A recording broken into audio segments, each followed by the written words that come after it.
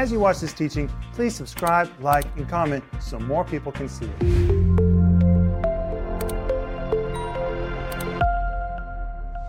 Hi friends, my name is Paul Renner. Welcome to the home group tonight. My father Rick Renner asked me to lead the home group, and I am so glad that you are here with us. Today we'll be talking about Easter because that's what my father's talking about in the daily program, and of course because we'll be celebrating Easter soon. Along with me here in the studio is my mother Denise and my brother Joel. Hi, Paul. Hi, home group. We're happy to be with you. I know that you probably are enjoying these home groups, this time together. I sure am. I'm enjoying being with Paul and with Joel and with you because we are studying and thinking about and meditating about the most precious and powerful and wonderful act of love that was ever in the whole world. And that's when our God was manifest in the flesh, incarnate, and came and suffered and died for us to give us redemption. Amen. There's nothing more powerful. That's right. That's right. But Mama, I want to stop just for a moment and say how much I like your shirt. Oh. Those tigers look so cool. Well, thank you, Joel. Yes, ma'am. They are tigers. I know that. Well, my dear friends, we are so glad to be with you. It's an honor to study the Bible with you guys. You are from all over the world, and we appreciate you guys joining us. Thank you so very much. It's an honor we get to study the Bible together.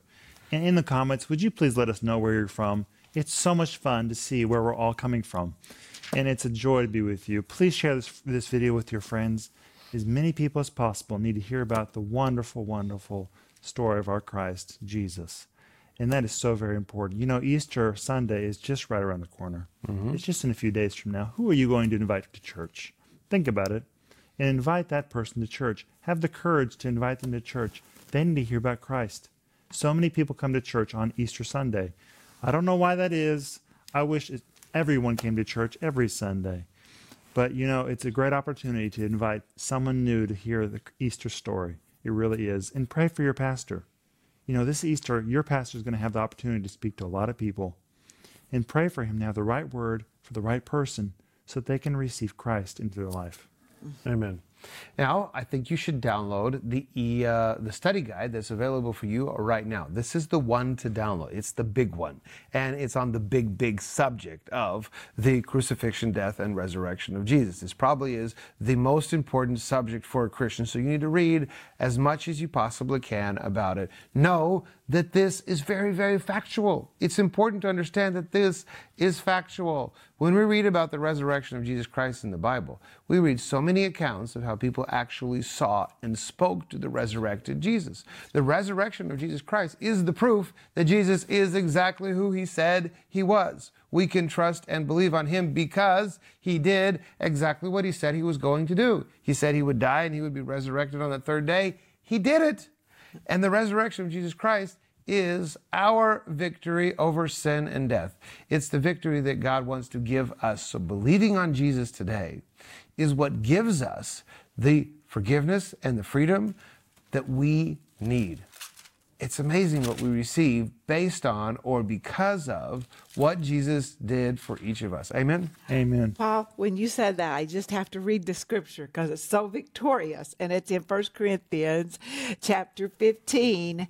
And it says, death is swallowed up in victory. That's verse 54. And 55 says, "O death, where is your sting? O Hades, where is your victory? The sting of death is sin, and the strength of sin is the law. But thanks be to God who gives us the victory through our Lord Jesus Christ." Amen. We have victory because Jesus conquered death. He conquered it. Amen. Paul, I know tonight we're going to talk about the last words of Jesus before he died on the cross. But I just want to read from the study guide really quickly. Okay. Jesus' final words, "It is finished," were very telling. When he shouted this phrase, he was conveying 4 significant messages at that defining moment of his sacrifice. His mission was accomplished. Atonement was completed. Our debt was paid in full. And a new beginning had come. Of course, today you can follow along by downloading the study guide, or if you have the book Paid in Full, it's a great way to follow along tonight. Or if you have Sparkling Gems #1, you can also follow along with Sparkling Gems #1, because very similar material is provided in all three of these resources. So I'm actually looking at April chapter 25th in Sparkling Gems #1. Mom's got Paid in Full open. Joel's got the study guide open. We're all studying the same material here from different resources, and the quickest way you can get this material is by downloading the study guide. Matthew chapter 27, verses 50 and 51, Jesus cried again with a loud voice, yielded up the ghost, and behold, the veil of the temple was rent in twine from top to bottom.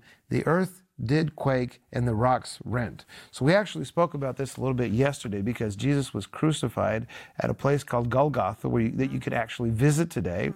The Church of the Holy Sepulchre is Golgotha. You can actually visit that place today. And one of the most impressive parts of the Church of the Holy Sepulchre is where you see the cross was above, and the place where Adam's skull was beneath the cross. And at the moment of that earthquake, the blood of Jesus that ran down the cross went through the cracks in the rocks that you can actually see today, and touched and dripped on the skull of Adam. So we see that Jesus became the second Adam and took upon himself, fixed everything that happened with the first Adam. So Golgotha, the place of the skull, is a real place. You can actually visit the place where Jesus was crucified. You can actually see the results of the earthquake that happened that day. And you can see where Jesus was buried and where he was resurrected from. I think that's so significant, because often we read the words, we read the New Testament, and it seems like it happened so long ago in a place so far away. But you can actually see and visit these places, meaning that all through this story, there's proof that this actually happened. And that's actually why in this story you have references to names and places. The references to names and places that you read during the Easter story are important, because it helps you know that this actually happened. There were real witnesses of this happening, and there were people involved in it in that day. And the writers of the gospel of that day were writing to people that could actually reference what they were writing and say, wait a minute, that's not the way it happened. Or they could say, that is exactly what happened. For instance, John chapter 19, verses 38 and 40, after this, Joseph of Arimathea, being a disciple of Jesus, but secretly for fear of the Jews, besought Pilate that he may take away the body of Jesus, and Pilate gave him leave. So we have reference here to a real person, Joseph of Arimathea, who people at that time knew, who went to Pontius Pilate, the person who was in charge of Jerusalem at that time, to get permission to take Jesus' body down from the cross and bury him. We have real people and real places referenced here so that we can know that this actually happened. He died. And there are references to these people in other literature also. So this is not myth. This is stuff that really happened.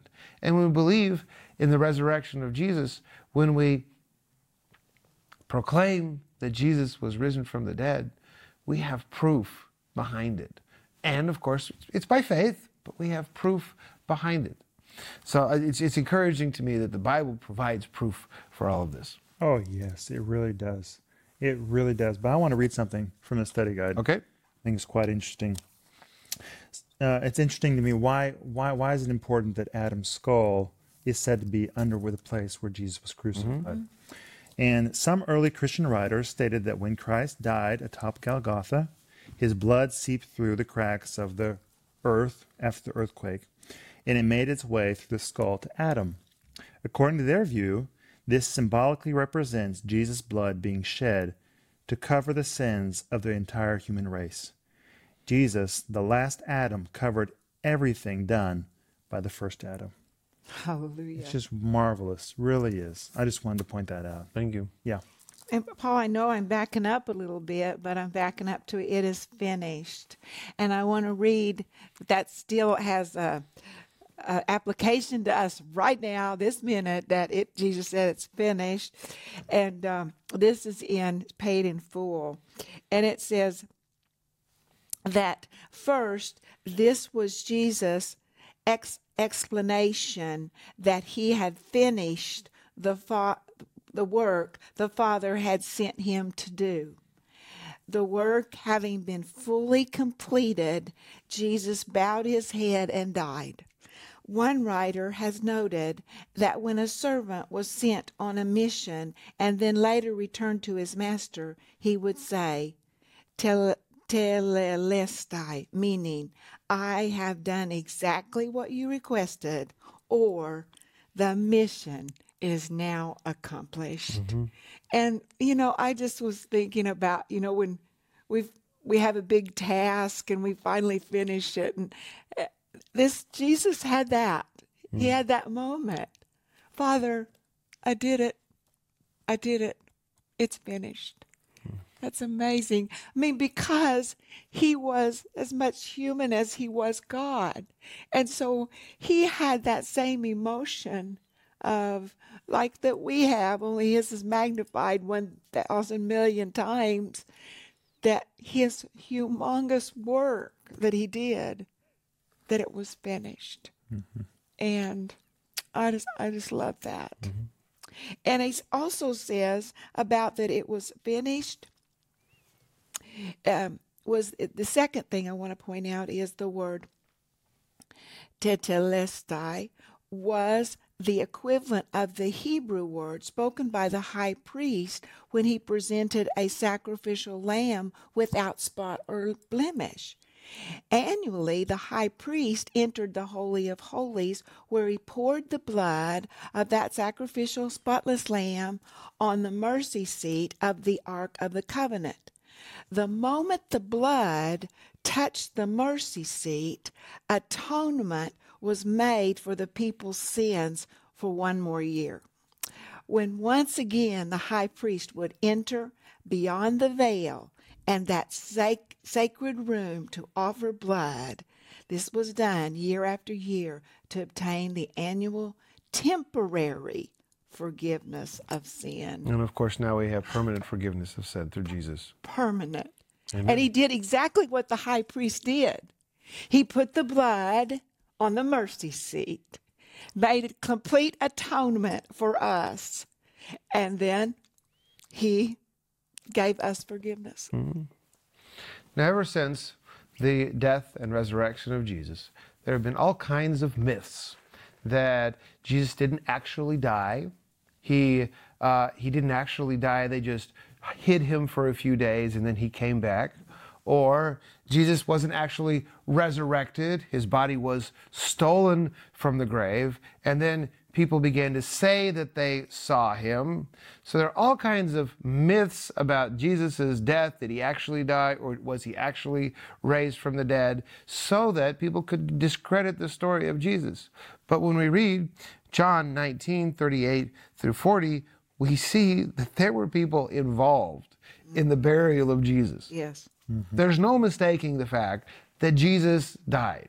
Some people say, no, he didn't actually die. It wasn't as bad as they say it was. Maybe he didn't actually die. Well, we have Joseph of Arimathea asking for the body of Jesus. Yes. Then we have, and there came for and took the body of Jesus. There came also Nicodemus, which at the first came to Jesus by night and brought a mixture of myrrh and aloes, about 100-pound weight. So we have Nicodemus, we have Pilate, and we have Joseph of Arimathea, people who were not Jesus's regular disciples, people who didn't follow Jesus around, people who were kind of on the sidelines of this whole story. So we have people referenced here that weren't part of the what would you call it? Weren't part of the cover-up story, if there was one, and of course there wasn't. Mm-hmm. We're referencing people here that could actually prove that Jesus did die. And even the Pharisees, they wanted for nobody to steal Jesus' body because they knew that he was, he said he was going to be raised from the dead. Yes. And of course, Jesus was raised from the dead by the Father. But even the Pharisees sent people to guard the tomb so no one would steal his body. They were afraid that Jesus was going to be raised from the dead. That's and the he truth. was. That's the truth. It's amazing. They're soldiers. They were ineffective. Yeah. Yes. Well, John chapter 19, verses 41 and 42. Now, in the place where he was crucified, there was a garden. And in the garden, a new sepulchre or a new tomb or a place where someone was to be buried, wherein was never a man yet laid. There lay Jesus, therefore, because the Jews' preparation day for the sepulchre was at hand. So they were preparing for Easter, and they took Jesus off the cross so that they could go on with their preparations for Easter. Once again, proof that Jesus did die. And that's important because Jesus was resurrected. It's important that we talk about this. Jesus experienced death, damnation, and hell so that you don't have to. He did it for you. He suffered on the cross. He suffered while he was being whipped. He suffered in preparation for his crucifixion and during his crucifixion, but also beyond that. He went to hell and came back so that you wouldn't have to go to hell. It's just amazing what he did for you, and we have to be grateful for him. That Easter is the celebration for Christians. Easter is a celebration for those people who actually believe that Jesus was raised from the dead. Because if you don't believe Jesus was raised from the dead, it looks like a bunch of silliness. You're singing songs about the resurrection and you don't believe in the resurrection. It doesn't match. Easter is a celebration for those who believe. And it's a time of remembering. When we remember what God did for us and we remember the victory over death and sin that he's given us now. It's just simply wonderful. You know, Paul, there are so many witnesses to Jesus' death. In Mark chapter 15, verse 44, it says, Pilate couldn't believe that Jesus was already dead. So he called the Roman military officer in charge and asked him. The officer confirmed the fact and Pilate told Joseph he could have the body. Mm-hmm. Yep. There's so many facts proving that Jesus really did die. You know, we know that Jesus appeared to so many people after he was raised from the dead. So many people. And it's so wonderful that Jesus was raised from the dead by the Father for our sins to be forgiven. You know, Jesus conquered death. He really did. He conquered death. He conquered death for all of us. And the Bible says it's just a shadow. Because he conquered death, we're just going to go through it like a shadow. I heard this most amazing illustration. A young boy, his mother had died, and the father was trying to comfort his son and talk to him about death. And he said to his young boy, he said, now son, if we were driving down the highway and we're in our little car and next to us is a big semi-truck. Now, and the sun's shining, that semi-truck is going to bring a shadow on our car, just a shadow. And he said, now, if the semi-truck hit us, that would be horrible. But the semi-truck is only there, and it's only bringing a shadow on our car. And he said, we don't have to be afraid of a shadow. And he said, that's what happened to your mom. Just a shadow came over her. It wasn't, it's just a shadow of death. It's just a moment. And that's because Jesus took the power and the sting and the horror of death. He took it on himself so that for us, death would be a shadow. Amen. It wouldn't be like a semi-truck hitting you. It would be just the shadow of that semi-truck. Well, you know, Mama, Grandma Arlita, my grandma, Dad's mother, she died just a little while ago. Yeah. And I really like the way Dad explained it. Okay. He said she died in her sleep. And he said, wow. she woke up in heaven. Yes. Death is just for a moment. You know, at the blink of the eye, we'll be with the Father. And that is just a wonderful, wonderful thought. We're not going there to be judged. We're going there to live and have a feast with the Father. It's just wonderful. And Jesus did that for us. He died, he was raised from the dead, and he is sitting at the right hand of the Father, and he is with us. So if you know, if you have had any kind of fear of death, and it's normal for us to fear it because we don't know what it is. We never experienced it. But Jesus took the sting of death. He took it so that we don't have to. Amen. Romans chapter 10, verse 9 says, If thou shalt confess with thy mouth the Lord Jesus, and shalt believe in thy heart that God hath raised him from the dead, thou shalt be saved. Apostle Paul gives us the simplest, if you could put it in these terms, the simplest formula to be saved.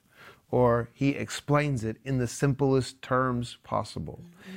Something depends on what you say out loud. You have to say, Jesus is Lord, because in saying Jesus is Lord, you're actually submitting to his authority. Then, when you believe in your heart that the Lord, the Father, raised him from the dead, you get the full package, all the way from his birth to his resurrection. How do you know if you're saved or not? Or what do you need to do to be saved? Confess with your mouth, say aloud, Jesus is Lord, and believe with your whole heart that the Lord raised him from the dead. Amen. You know, Paul, there may be somebody listening that really doesn't know the Lord. Would you pray that? Let's pray right now. Yeah. If you have never prayed the sinner's prayer, that's what most churches call it today. If you've never prayed the sinner's prayer, or if you've never said out loud on your own that Jesus is Lord, follow me in this prayer right now. Father, Lord, I believe that Jesus is Lord. I believe that Jesus is Lord. I believe with my whole heart I believe with my whole heart that you raised Jesus from the dead. that you raised Jesus from the dead. Forgive me, Lord, Forgive me, Lord, for all my sins. for all my sins. Receive me now. Receive me now. And I thank you, Lord, And I thank you, Lord, for my salvation for my salvation and your forgiveness. and your forgiveness. Amen. Amen. It's a very simple prayer, but it's probably the strongest prayer you've ever prayed in your life. If you prayed it for the first time, please contact us. Let us know that you prayed this for the first time. Or if you have any friends that need to hear the gospel right now, make sure you share it with them. I have a little bit of homework for you. Make time to share your testimony with someone this year before Easter. The best way to do it would probably be with your family at the dinner table. Take time to share your testimony with your family, your parents, your husband, your wife, your brother, your sister, your children, your grandparents. Take time to share your testimony with those who are closest to you right now. And just like you would for Thanksgiving, ask each other what you're grateful for, or ask each other, tell me your testimony. Tell me how God saved you, or tell me about the day you got saved. Ask each other that question. And perhaps that will lead to the salvation of those people in your family that actually need that specific moment when they submit their lives to Jesus. Father God, I thank you that we can be together, and I ask you, Lord, to help each and every one of us today to celebrate the resurrection of your Son. In the name of Jesus, amen. See you tomorrow in the next home group. Bye-bye. If you enjoyed that teaching, please subscribe, like, and comment so more people can see it.